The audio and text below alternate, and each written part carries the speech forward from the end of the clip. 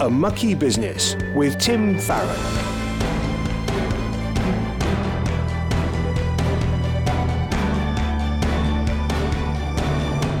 Hello and welcome. I'm Tim Farron, and this is the show where you get to hear from a Christian who works in the mucky world of politics. A Christian, or maybe people working in allied professions. More about that in a moment. You might well think that politics is tainted by compromise and sin. Of course you'd be right. But then again, so is everything else since the fall. And so I think Christians should be praying for their brothers and sisters who are involved in politics in an informed way. So today, we're going to speak to Mark Pickering, the Chief Executive of the Christian Medical Fellowship. It's a group with more than 6,000 members who seek to help Christian doctors, nurses, midwives and medical students stand up for their faith. Although Mark isn't a politician, the Christian Medical Fellowship often put their heads above the parapet when it comes to political issues. They're not afraid to share their ethical concerns when new policies are mooted. We'll be speaking to Mark about the current political and medical debate around assisted dying. All that to come, but first, Cara Bentley has a roundup of some of the stories you might have missed. Well, in just a month, we've seen how much individual events can shape our opinion of all 650 MPs. Only a few weeks ago, there was an attempt to recognise all the hard work that MPs do following the sudden stabbing of Sir David Amess. But a few weeks later, we have another MP, Owen Paterson, who tried to speak to ministers on behalf of companies who paid him, which is not allowed. It's snowballed into a story about all MPs and how much some of them get paid to do second jobs that either distract from their parliamentary job or appear to have far too much overlap. In Glasgow, the Archbishop of Canterbury, Justin Welby, has apologised for saying that people will speak of world leaders in far stronger terms than we speak today of the politicians who ignored what was happening in Nazi Germany. He was trying to suggest that the damage caused by climate change will be infinitely greater than the deaths of Jews in the 1930s, but has since apologised for causing offence. But Tim, there have been lots of stories similar to this in the last 2 weeks, which have basically been people debating where they put climate change on the disastrous outcomes scale. What do you make of it? Well, a couple of weeks ago on the show, we talked about why Christians should care about climate change. But as COP26 continues, I think we should do a lot more than just care. We as Christians are called to love our neighbour. And the Bible makes it clear that everyone is our neighbour, including folks we don't like, folks who never met, folks who aren't yet born. And catastrophic climate change hurts our neighbour. So this isn't a plea to Christians to just get on board. It is a plea for us to take the lead. I'll let you into a secret. Politicians play to the headlines and to the public mood. So if the papers and the people are more interested in strictly than they are in the planet, then environmental action will remain a second-order issue to our leaders. So how should Christians think about our responsibility here? All have sinned and fall short, including in our mandate to care for creation. Christians agree that sin damages families, it damages society. So, of course, it should come as absolutely no surprise that it damages our environment and that there are miserable consequences for ourselves and our neighbours. We won't solve this if we act like Pharisees, feeling terribly righteous about our reusable coffee cups and our incredibly worthy tweets ticking off the impure and the unenlightened. Nevertheless, we should seek to do good, reusing and recycling, reducing those activities that see us emit carbon will all help to build a culture of care for our creation. And as we make wider societal changes, we have an additional compulsion to care for the poor. Globally, poorer people are the ones who have their homes flooded or consumed by drought. Here at home, living sustainably can be expensive. Electric cars and solar panels just are not affordable for millions of people. So to tackle this threat with love and justice, then those who have must share with the have-nots. Yet some Christians have taken a different view. They say, well, God's sovereign. He is. That dramatic weather changes are things that the Bible speaks of as expected in the last days, which is also true. And therefore care for our climate is overstated. Sorry, I don't buy that last one. A church in Glasgow made the headlines last week for displaying a sign saying the world's most urgent need is churches preaching Christ crucified, not climate change. William Phillip from that church explained to Premier why they put up the banner, saying, we need to be clear that climate change is not the biggest issue we face when millions don't know the hope of the gospel. True, absolutely. But you could say that about any and every issue, large or small, public or private, and we should still care. And I just warn you that if you find passion about climate change irritating, then maybe you have been sucked into the culture war rather than legitimate theological debate. Because God created this planet and promises to restore all creation, not just the souls of individuals. We should certainly not treat solving the climate crisis as a means to salvation or an ultimate aim. But we remember that Jesus cared for people's physical needs as well as their spiritual ones. And if millions are being driven from their homes and their land because of rising sea levels and parched soil, then looking the other way would be an outrage. I've recently been reading the book of Zephaniah. The message of this prophet is that judgment is coming and we can't stop it. But we individually can escape judgment through repentance. This includes physically doing something about our sin, changing the way we live, seeking to make amends as an outworking of our inner repentance. I can't comment on whether climate change is an act of judgment, but I do know that it's real and it affects millions of our neighbours. The Bible is full of acts of repentance, from King Josiah to Zacchaeus the tax collector. I'm reminded also of 2 Chronicles 7:14, where God speaks to Solomon and promises that if there is a time of locusts or drought or plague, if my people who are called by my name will humble themselves and pray and seek my face and turn from their wicked ways, then I will hear from heaven and I will forgive their sin and will heal their land. A Mucky Business with Tim Farron. Our guest this week is Mark Pickering. Mark is the Chief Executive of the Christian Medical Fellowship, which aims to preach God's kingdom and to heal the sick. Mark's been running CMF since 2018, but he's been a member since the 90s when he joined as a medical student. Mark, it's an absolute blessing to have you with us. Well, let's start off with the question that we normally begin with our guests, and that is just tell us a little bit about how you came to be a Christian. Thanks. Yeah, I grew up in Yorkshire and I was in a Christian family, so I'm really grateful to my parents for a good, stable upbringing. There was probably never a time when I didn't think that Jesus died for my sins.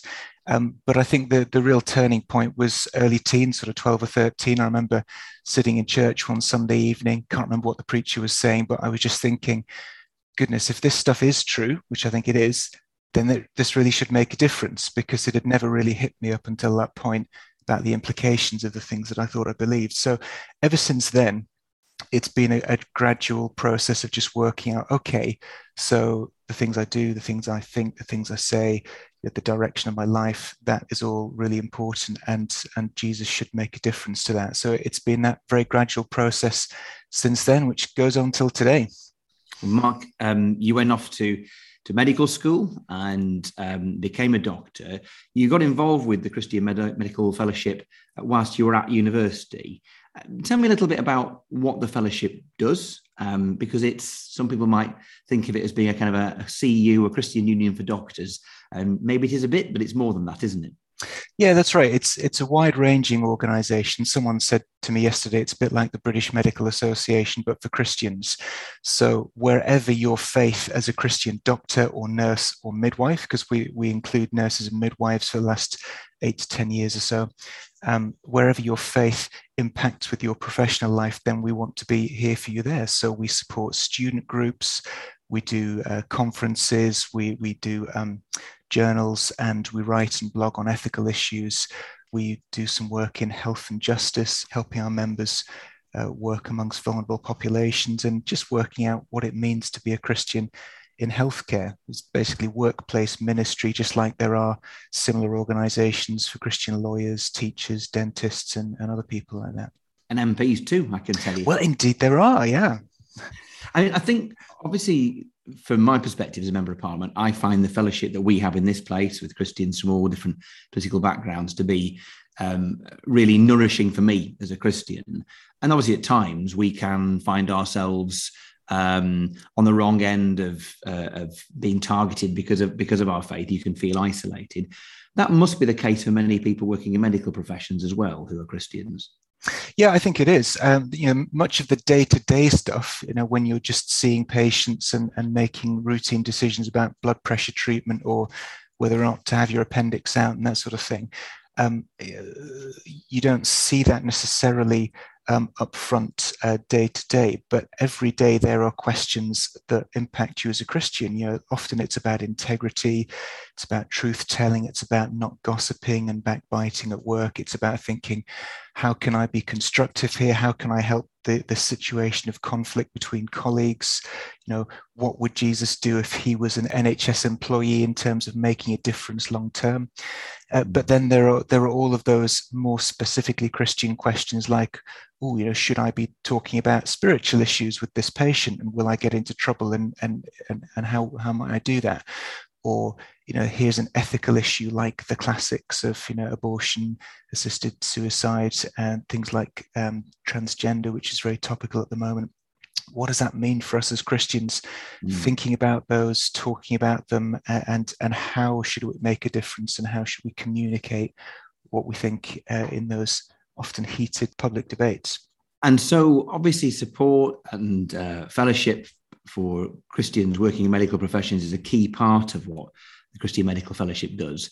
But as you've hinted at, it also spends a significant amount of time on what we might call campaigning, on raising awareness and trying to persuade people in positions of power to make this decision or that.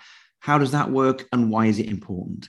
I think it's incredibly important because healthcare is something that is important to everybody, and healthcare is inherently dealing with vulnerable populations. And so as Christians, we're called to speak out on behalf of those vulnerable populations and to help our members think about how they can do that better. So sometimes that's supporting our members when they're speaking out. Sometimes it's training them and helping them to be more effective. Sometimes it's uniting them into different networks. And sometimes it's speaking out more publicly, like responding to government submissions or doing radio interviews or podcasts like this one, and that sort of thing. And I think CMF has a reasonably unique position in that as Christian doctors, we've got a position that is, it's respected. It's something that we can bring across. Some of our partner organizations are much more vocal and vociferous and perhaps strident in some of the things they say. I think we're often able to bring a little more balance, certainly some of our professional judgment to say, okay, yeah, that's true, but we're really concerned about this, or maybe to help some of our partner organizations see a more medical angle and perhaps tone down their language or sometimes strengthen their arguments, that sort of thing. So we do a lot of working behind the scenes with other organizations as well as more public-facing stuff. A Mucky Business with Tim Farron. We're speaking with Mark Pickering, the Chief Executive of the Christian Medical Fellowship.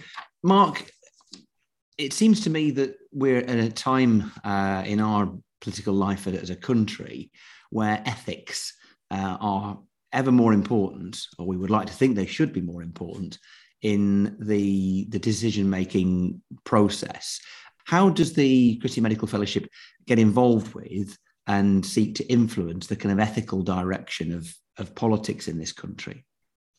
Well, I think because healthcare ethics is very important in some of these ethical discussions, that many of the classic ethical issues, they're about what it means to be human, what it means, for us as Christians to be made in God's image. What are the implications for that? We sometimes talk about human personhood. What is it that makes a human being a morally significant person? Does that stop when you become demented? Is that not present when you're an unborn baby or fetus? And are there other situations when actually human life is less or more important? So I think we have a unique position to be able to help reflect on that and to think about some of the practical sides of that as well. Which leads us, of course, to one of the most important debates at the moment over assisted dying, assisted suicide, a debate which has begun in the House of Lords and which will find its way into the House of Commons. The Christian Medical Fellowship is very active in campaigning against that change to the law. Tell us why. Because, like I said a second ago, it's really important to think about what it means to be human and what is the value of human life, and how do the decisions that individuals make or the rules that are around the health service and what you can do with your own health, how does that impact on vulnerable people. When we hear the arguments for assisted suicide, it's very often about autonomy and choice and compassion. It's about, it's my life. I should be able to do what I want with it. If I want to end it, nobody should be able to stop me. And in fact, I should be able to have a nice, friendly doctor to help me. And that sounds compelling when you don't think about it too much. But as soon as you say, well, hang on, that means you're changing the law so that every conversation with every person who's approaching the end of their life is changed. Those people who are depressed, who are feeling guilty about the fact that they're frittering away their life savings on care costs, it does make a massive difference. And autonomy as a principle, we believe as Christians that it's limited.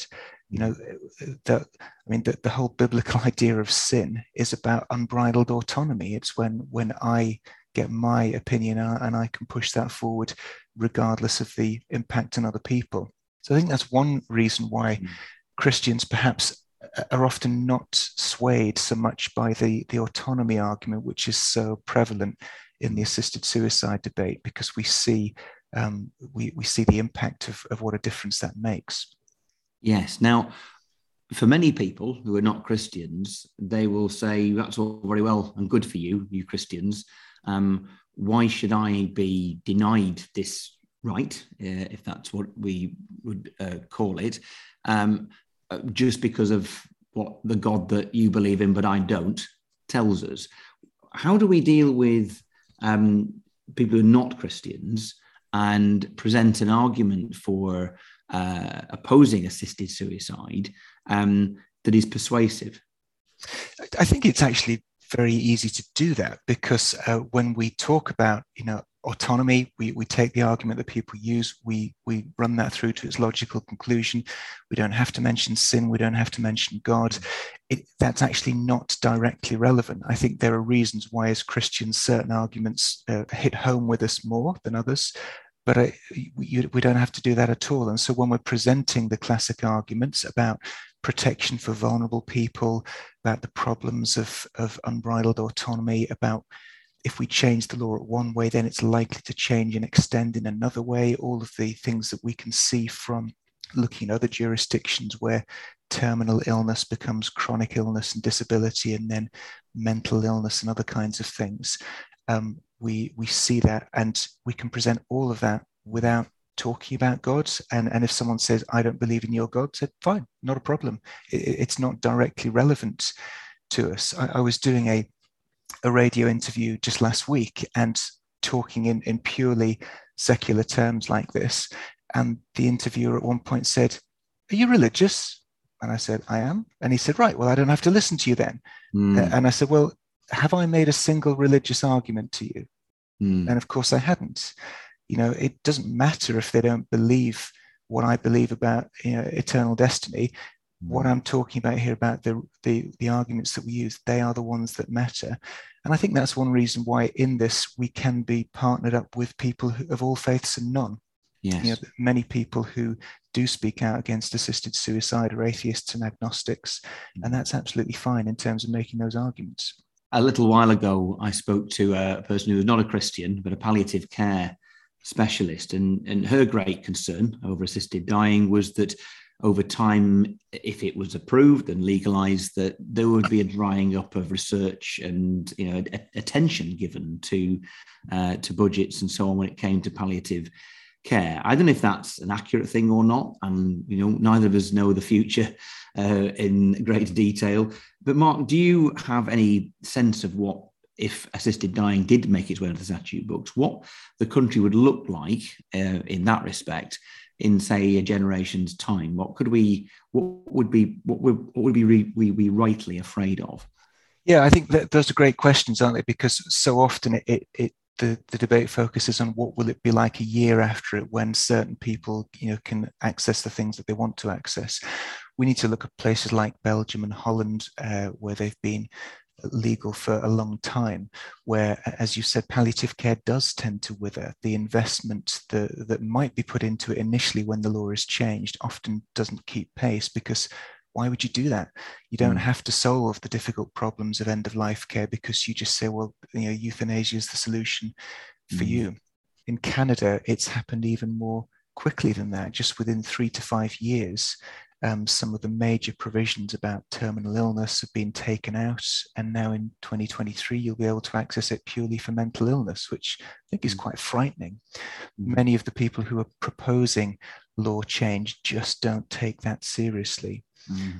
And it's interesting that a number of the groups have quite different aims. Some of them already want to move the law beyond terminal illness, but they're not talking much about that in the current debate because, of course, it doesn't help Baroness Meacham make the case for her current bill, which is very tightly circumscribed. One of the important things to us on this programme is that we want people to be more empowered, to get involved in politics. I don't necessarily mean stand for Parliament, but just to make their voices heard and to make a difference.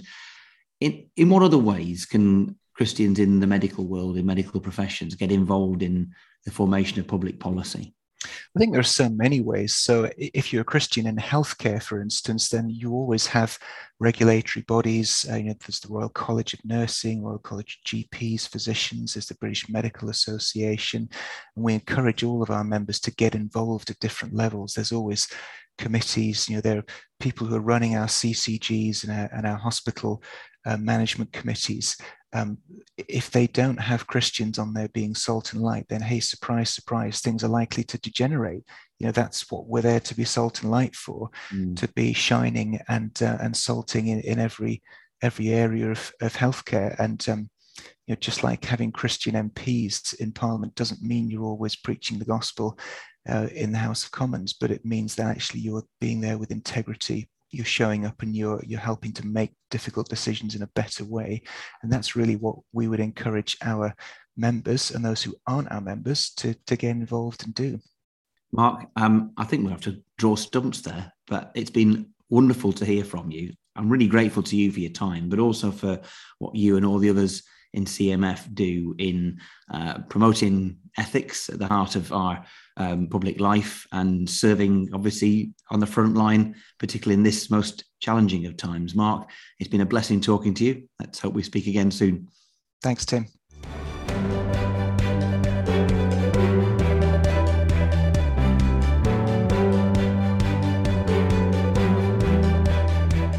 Each week, we answer a question from you, the listener, about how Christianity and politics can work together. Maybe you are thinking through a particular issue, or you're not sure why people disagree on a certain policy.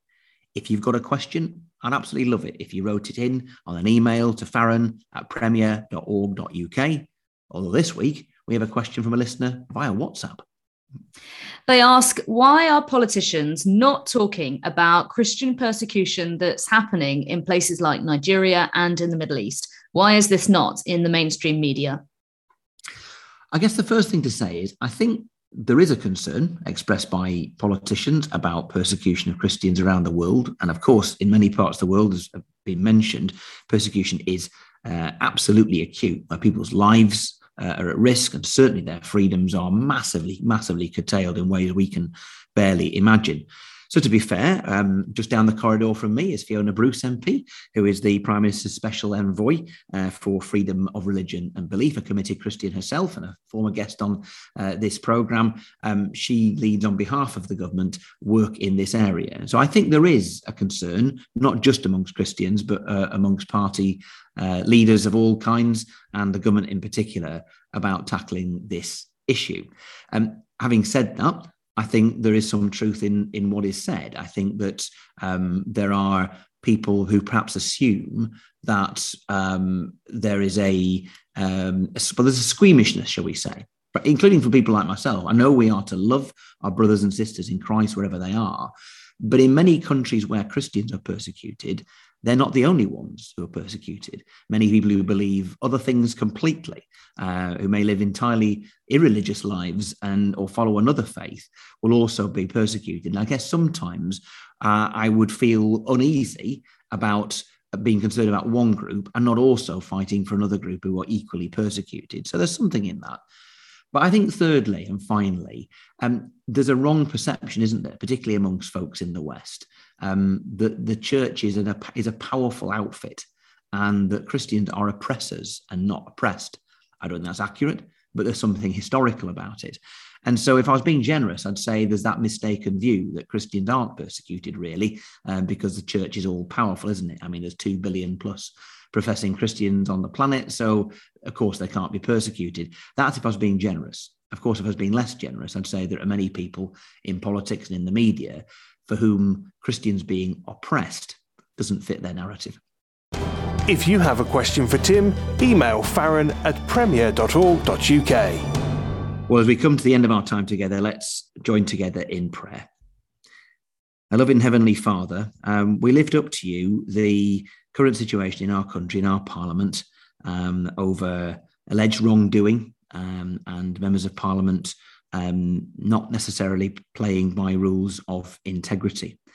It's difficult to get this right, Lord, and so we come to you for help, not just those of us who are MPs, but for all of us who think and care about politics. Lord, we ask that you'd help us to be people who are gracious to one another, kind, gentle, thoughtful of others' needs, including, of course, those who have done wrong, because we're all sinners. At the same time, though, Lord, I pray that you'd help us to be people who don't sit on the fence, that will be passionate about things that are wrong, whether it be issues to do with integrity in Parliament, or whether it be over climate change, or matters to do with assisted dying. How can we, Lord, be gracious and yet also passionate in accordance with your will?